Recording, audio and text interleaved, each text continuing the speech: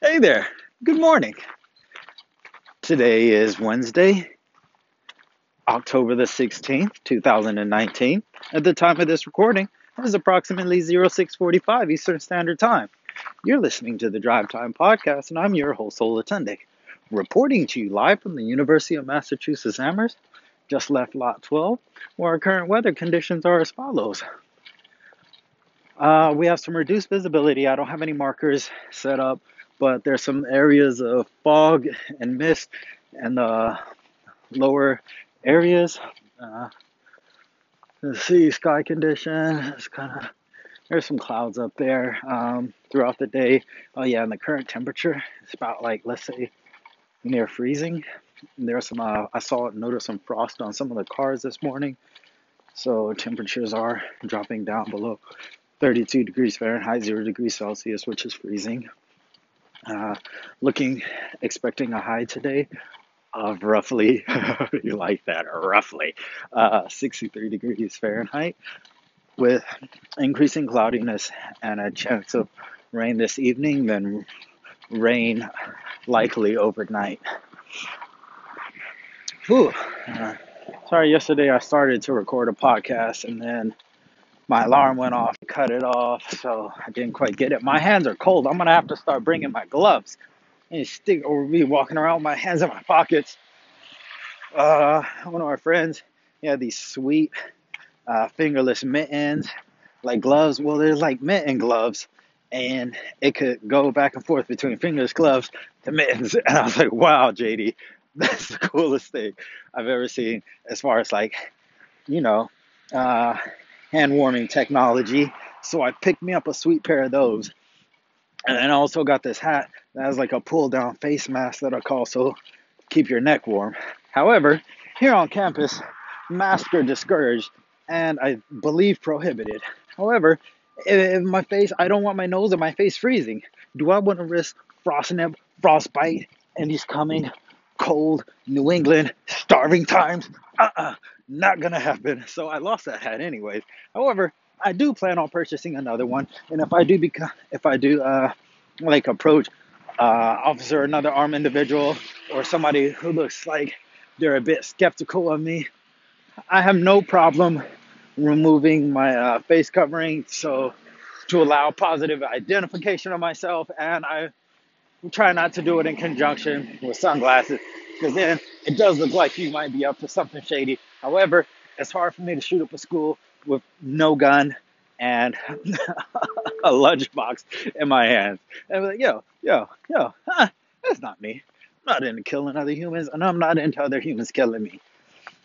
Yeah, so that's just how I go, and that's how I roll. Ooh, maybe that could be a new segment, and that's how I roll. Had a good workout this morning on my way to this building where I study at. What is it, like Moral 2? And I'm going to do my LSAT practice test. I really haven't been practicing like I should, and it's been reflected. I've been struggling with ordering setups. That's an area where I could use some improvement. So, complete this test, try to get back on schedule with that.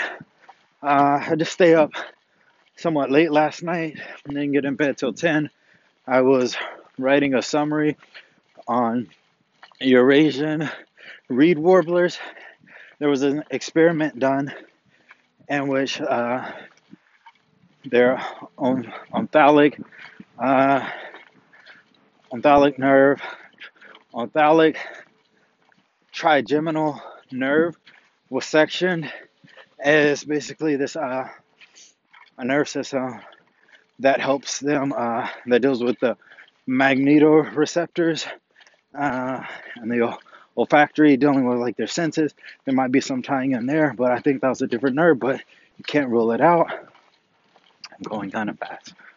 So, this trigeminal nerve and reed warblers, there was in Rybaki to Peninsula, and it's attached to Russia. They captured 57 these reed warblers and displaced them, or prior to the displacement, they severed this trigeminal nerve. It's a nerve system that deals with their birds have magnetite, and there be some night migratory songbirds, and turtles have this too, but magnetite in their beaks, as well as magneto sensing capabilities in their eyes, and then also other unknown magnetoreceptors like capabilities associated with this trigeminal nerve, also known as the V1. So, bit of background: true navigation requires a compass and a map, and it's like, I don't know if you've ever wondered yourself, oh gee, how do birds just like know when, where, and how to fly? It's a combination of different things. Part of it has to do with their circadian rhythm, and that's like the daily rhythm. But then there's also like their annual rhythm, which can dictate their migratory practices. Their coincides with the increase in their testicular size, their gonad size, when they breed and migrate, or like migrate to their breeding grounds, and then go ahead and, do that cloacal kiss. I love biology so much.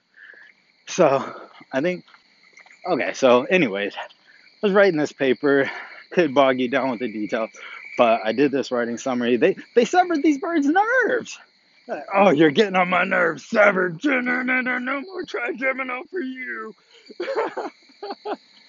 So they severed their trigeminal nerve in some, but then also in others, they did like this sham experiment where they basically made it look like they cut these birds open, but they didn't necessarily, not necessarily, they didn't sever this nerve. But that way you couldn't tell like which ones had been operated on and which ones didn't. And that way, in case like the stress of the surgery, blah, blah, blah, blah, blah. Anyways, that's all part of this experiment for they displaced them 1,000 kilometers east from like Rybaki or whatever to some other place in Russia. And then the ones who didn't have this nerve severed were able to reorient and get back to their breeding grounds. And the other ones, which was to the northwest, but these other birds who had their nerves severed, they went to the northeast, which is the direction that they would usually travel if they were leaving from Rybaki, something like that. And so yeah, that's what's going on with these Eurasian reed warblers. And I don't know, don't get on people's nerves, you may not get it severed. So they did this, and they were like, oh, they used like this Elman orientation thing where they could see like, oh, this is the direction that they're going to fly. They didn't necessarily track them. They just put them in this Elman funnel to see which way that they were going to orient. And then that's how they were able to determine which way they were going to travel. Okay, low key right now, I'm getting some salt and some pepper. And I'm going to take it with me. Oh, man, whatever. They got a grip of salt and pepper.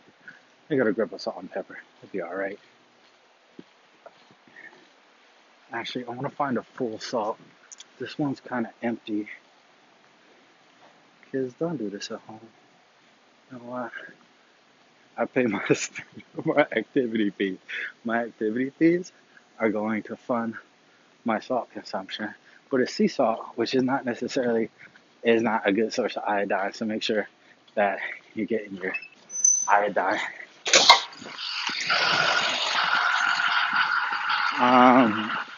So that's what's going on with that. Getting the sizzle. Pepper, salt and pepper. Also shoot that. I got energy. 5 hours and 40 minutes of sleep, roughly, is the amount of sleep that I acquired. Apparently, is enough for me to get up, exercise. I got a lunch is pretty, I'm satisfied with. I got an avocado in there, some kale salad, 2 chicken thighs, some rice and broccoli, a bell pepper quartered, some mixed nuts with some additional like cashews. I had a little bit left in this one thing. What What? You're all over the place, Olajinde. Are you possibly on meth? No, I'm on life. Yeah, I don't need any of these chemically altering substances to alter my pleasure receptors. Yeah, I'm good. I like this. I like the cold. I do like the changing of the seasons, the shortening of daylight hours. My circadian rhythm is good to go. And I'm going to go in here. I'm going to take this practice test and I'm going to kill it. Or, you know what? I'm going to struggle on the ordering setup parts. But I believe my reading comprehension has been improving. Given the amount of reading that I've been doing, I can always do more.